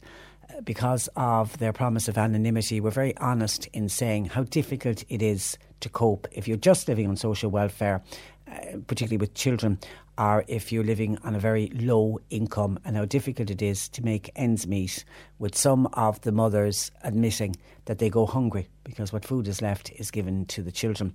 And somebody sent in a text saying, who would I suggest giving money to where you know the money will go to the right people? And I said, you can never go far wrong with any of your local Societies of Vincent de Paul's, and I also, I think, mentioned Katrina Toomey inside in Penny Dinners. Well, so on the giving to St Vincent de Paul, somebody says, helping St Vincent de Paul is a no-no.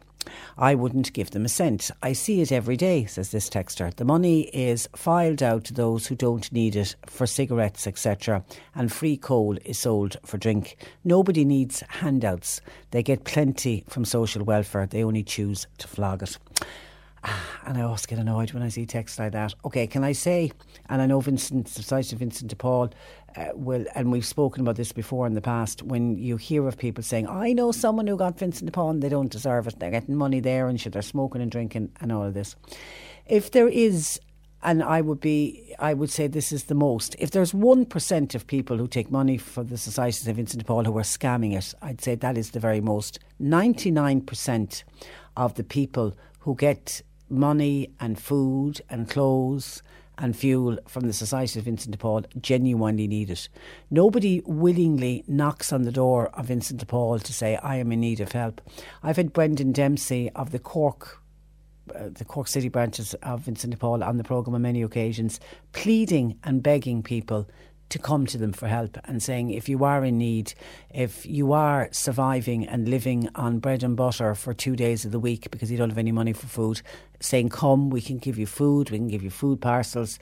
He spoke of the story that always sticks out of my mind of bringing in a box of food into a house where a granny was looking after some children, and the child getting all excited because there was a bag of porridge, and asking the grandmother to make porridge because the child was hungry and they were waiting on this food to arrive. There are unfortunately thousands of people, very genuine people, who get helped out by St Vincent de Paul. People you mightn't even know who these people are.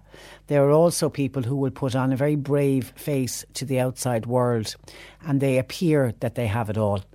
And you go in behind those closed doors and they don't have it all. What I would suggest to the person who sent in that text, or indeed anyone else who thinks that everybody is scamming Vincent de Paul, is go to your local conference of St Vincent de Paul and offer to become a volunteer, offer to join, and go out on home visitations with the members of St Vincent de Paul, and then come back and tell me that these people are scamming the system. They're not. They're not.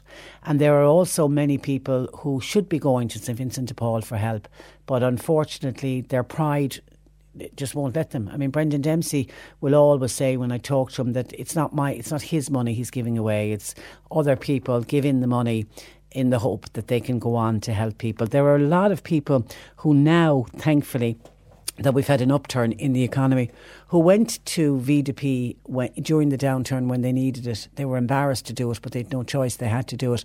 And now that they're back on their feet, they are now the people that are giving money back into St Vincent de Paul. There are very few people, and you will always get scam artists, but scam artists exist in everywhere. I mean, there's people scamming the social welfare system, and what can we do? We can't stop giving social welfare to everyone because we have people people who are, scamming and letting on to be ill when they're not ill, and saying that they can't find work when they should be able to find work. Those people will always be there.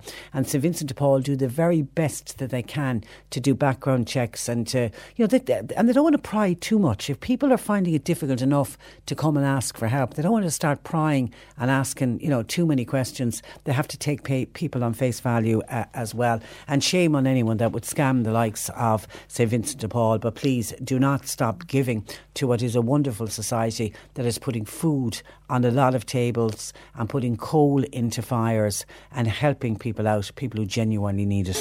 The C103 Cork Diary. With Cork County Council. Supporting businesses, supporting communities, serving Cork. Visit corkcoco.ie.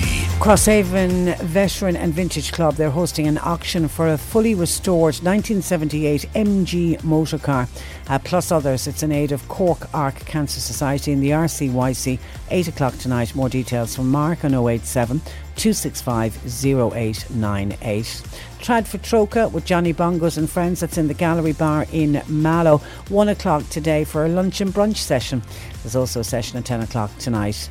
UCC are offering a diploma course in disability studies part-time. It's over 2 years. It begins in October of this year, but the closing date for applications is next Thursday, the 4th of October. You can check out more on their website, www.ucc.ie/en/ACE.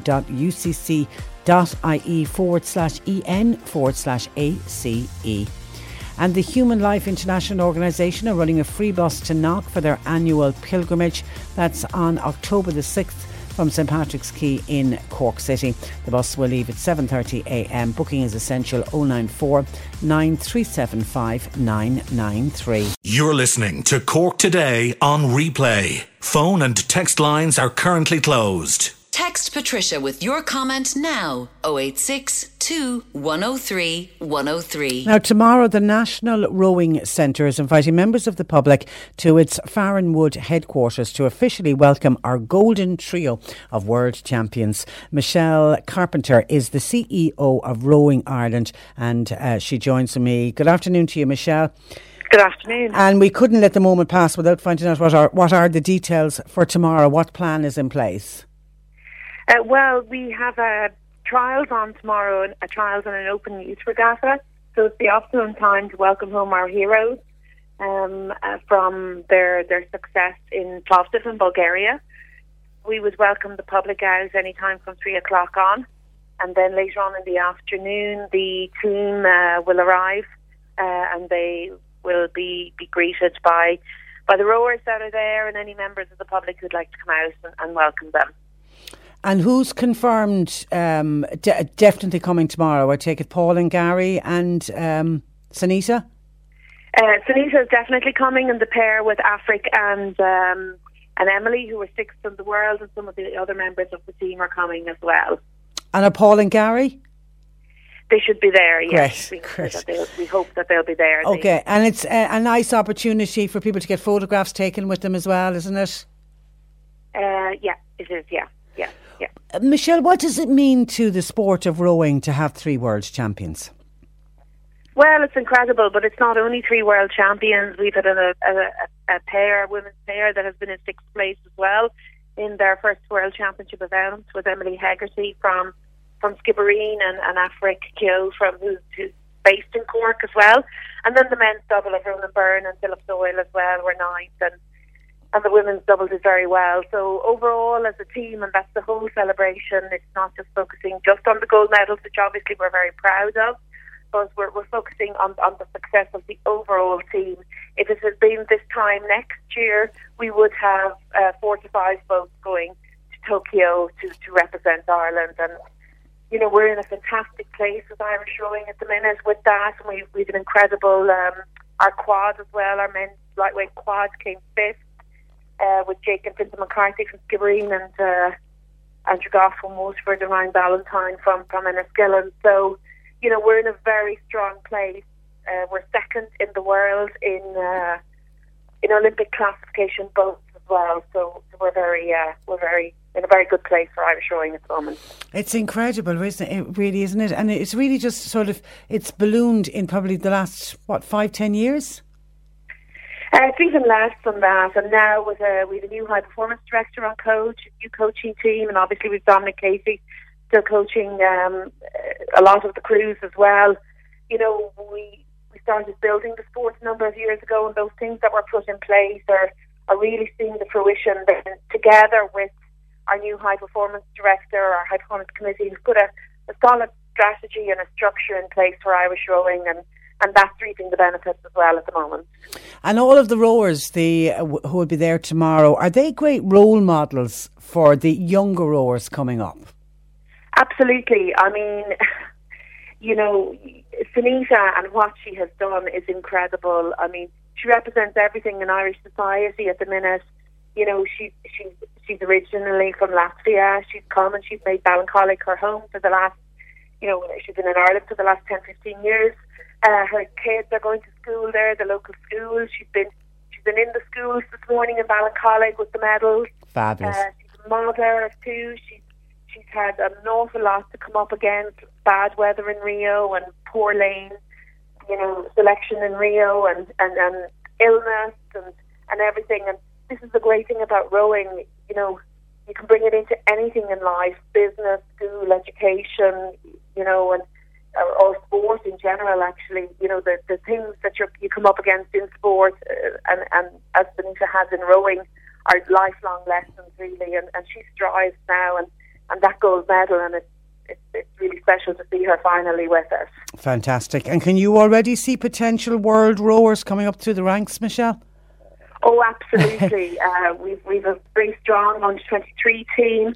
We won gold, silver and fifth medal at the Under-23 World Championships this year. We must forget them also this weekend, and the importance of that and the pathway. And then we have a junior team who went to the Junior Worlds this year, and no, it's great. We have a great schools program at Get Going, Get Rowing, 30,000 kids.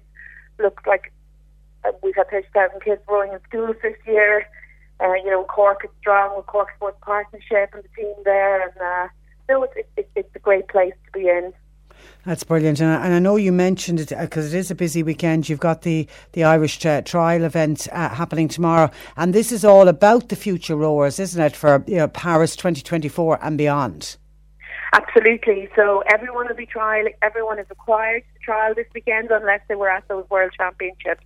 They're the only athletes that are exempt from the trials. So we're really looking at the stars of the future. So when we were looking at when to have the homecoming event, it seems like the optimum time.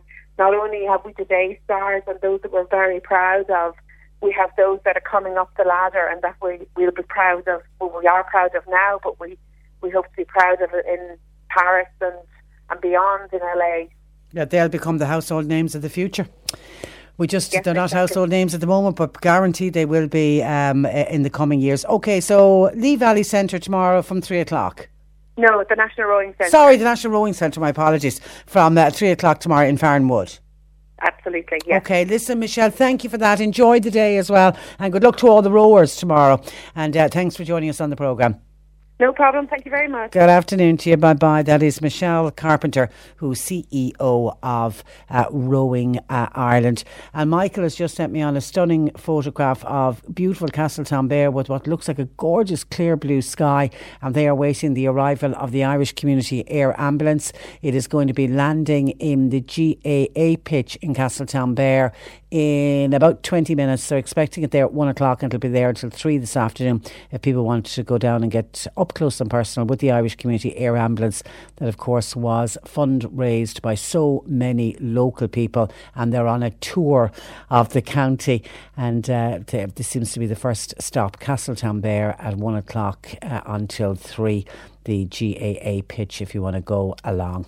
And somebody said, sorry, I didn't get the name of the man's book you were talking about. That was John Hooton, is the photographer's name, and the book is called The Way We Were by John Hooton. Okay, and just one final one. Just wondering, says the texter, what does a percentage of the trade union money still go to the Labour Party? Says Anthony. If so, why does that continue? No, that got discontinued. Remember, there was a thing called the Political Funding Bill, which meant the corporation donations of over €200 would be prohibited unless the donors met a very strict and exacting condition, and donations from trade unions were effectively treated as corporation donations, so they stopped as in when that political funding bill went through, which was in 2012, was as far back as then. So that meant that was the end of the trade union giving money. All the various trade unions used to give a percentage of their subs to the Labour Party, but no, that doesn't exist anymore. This is Cork Today with Patricia Messenger on C103. I'm Mark Malone, our movie reviewer, joins us online this week. Good afternoon to you, Mark. Hi, Patricia. Now, you went to two movies this week, Black Klansman and Ant-Man and the Wasp film. Now, on Black Klansman, this is described as based on a crazy, outrageous, incredibly true story. It's also described as a comedy drama, yet I can see the KKK in the title. So I'm assuming this is about the Ku Klux Klan. It is, and it is based on a true story. And I suppose if you were to ask me what the main problem of the film is, it's funny that you should mention the fact that it's considered to be a comedy. And I think that's the problem with it. And it's the tone, because for me it was a little bit too comedic. Because this is directed by Spike Lee, who has kind of a history of making these very, very angry movies. And that's what I wanted to see on screen. I wanted to see on screen the film, do you remember the film Do the Right Thing back in the late 80s? I do. Which is a searing look at kind of racism in America. And that's the Spike Lee I wanted. Over the years, his what he's produced has been varying in quality. He followed up Do the Right Thing with movies like More Better Blues and Jungle Fever. He kind of redeemed himself slightly for me with Malcolm X, which starred Denzel Washington. But the Spike Lee that I want is the Spike Lee of Do the Right Thing, where it's just really, really angry, because obviously he has made this film in response to what's happening in America at this moment in time, and especially there are little kind of references to the marches in Charlottesville, for example, over the past couple of years or so as well. It is based on a true story, but and it's based back in the 70s. It's based in the 70s, and it's about this young man by the name of Ron Stallworth. Now, he's an African American, and he's played by John David Washington, who's Denzel Washington's son. Oh. And in fact, if you close your eyes, you might as well be listening to Denzel Washington. He's so similar. But he's a very, very well-educated young African-American, just come out of college, and he wants to join the police force, and he joins the police force in Colorado, and he is the first African-American man to do so. And he is warned by his superiors. They said, look, be aware of what you're getting into here. You are going to come up against racism, but we need people like you to be in our police force, so come join us. And as he's in the police force, his intelligence means that, he gets on well, and at one stage he ends up in what they call their kind of intelligence division, and he is sent to go undercover see, for example, into the black areas to see what they're up to, because, of course, at that time there was a lot of, insurrection at that time, and he isn't really, he's kind of educated as to what's happening in America there, but at the same time is kind of still believes in police force, he still believes in the rules of law, and so therefore then one day he's just reading the newspaper and he sees that there's an ad in the newspaper for the Ku Klux Klan, and there's a phone number, so he rings the phone number and he says, look, I'd like to become a member of the Ku Klux Klan, and they said, look, excellent, we're looking for people like you, come along. But of course he can't come along because he's African American. Skin, yeah. So he goes to Adam Driver, who plays the character of Flip Zimmerman, and says, look, you have got to go and pretend to be me. And Flip says, look, I don't particularly want to. And he takes a lot of persuading to do so, because I think at one stage he says to Ron Stallworth, he said, look, for you this is a crusade. For me, this is just a job. And Ron kind of points out the fact that Adam Driver's character is Jewish, and he said that the Klan hates Jewish people just as much as black people. You've got to go and do this. And so basically that's what the film is all about, whilst Ron continues to be in communication over the phone with people in the Ku Klux Klan, with people, for example, like David Duke, who of course made an appearance at Charlottesville just recently, brilliantly played by Topher Grace. It's Adam Driver, who as the character of Flip Zimmerman, who goes and becomes a member undercover of the Ku Klux Klan. And as I say, if I was to make the film looks amazing. I mean, the reproduction of the 70s is incredible. But if I have a problem with it, it's the comedic tone, because that's not what the Spike Lee that I want. I want the really nasty, angry kind of Spike Lee. But for all that, what it does do, of course, is that it opens the film to a lot of people. Whereas if I think it was more kind of narrow-minded, it wouldn't have been. And I was hugely entertained by it. I thought it was terrific.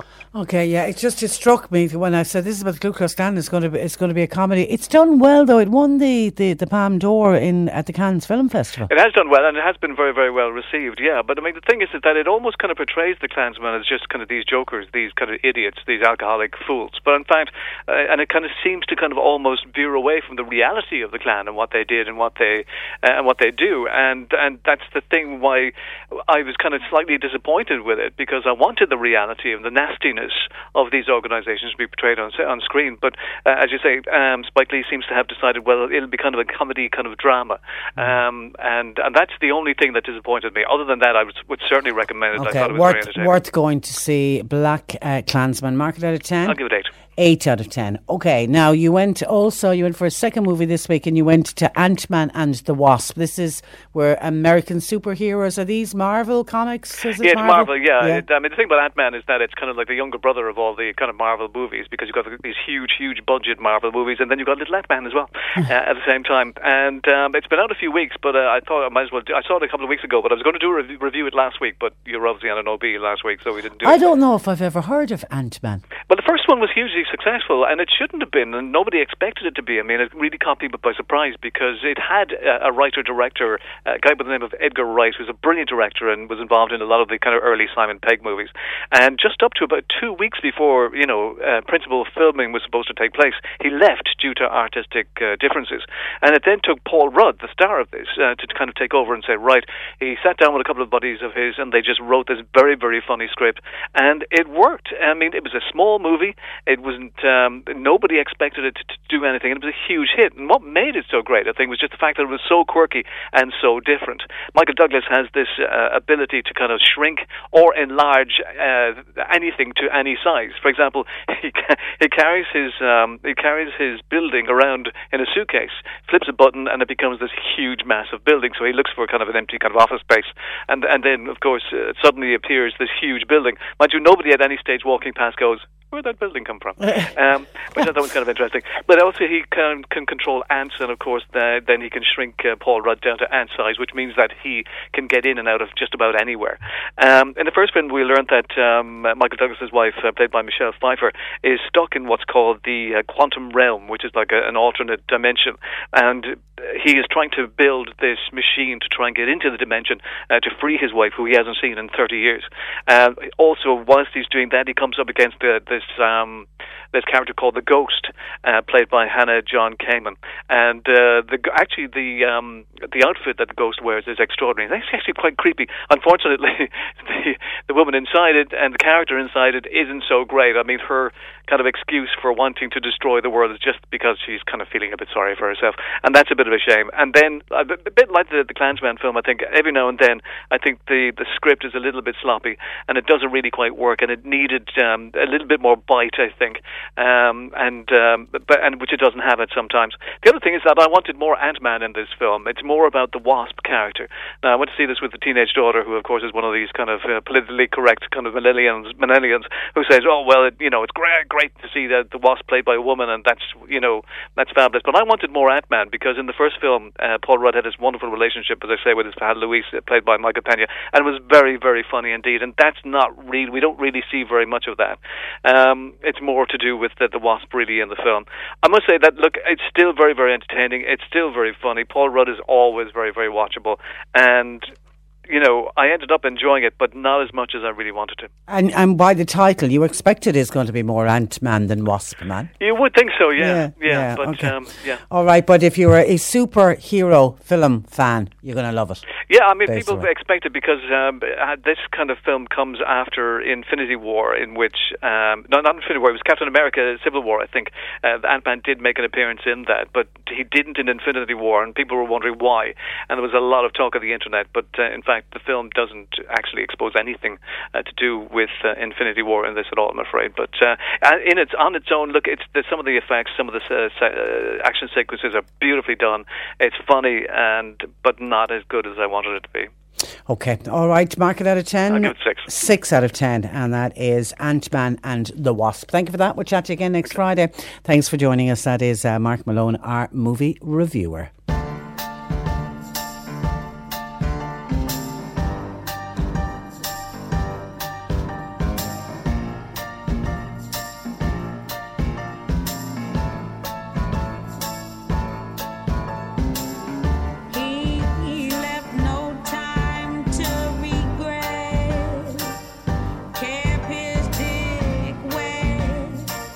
Same old safe bet.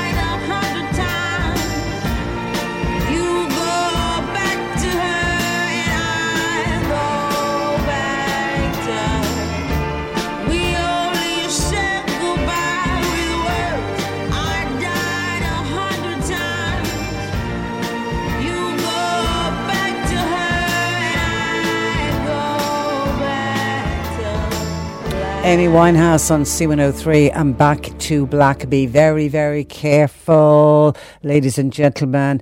A guy rang us to say he had his car robbed outside his door in Mallow. He left the car door unlocked, which he accepts as a bad habit. There was a guy calling door to door. He answered the door, said he didn't want whatever the guy was selling or offering. Went for a quick shower, got out of the shower, noticed his car door open. When he went back to the car, his wallet and an expensive jacket gone.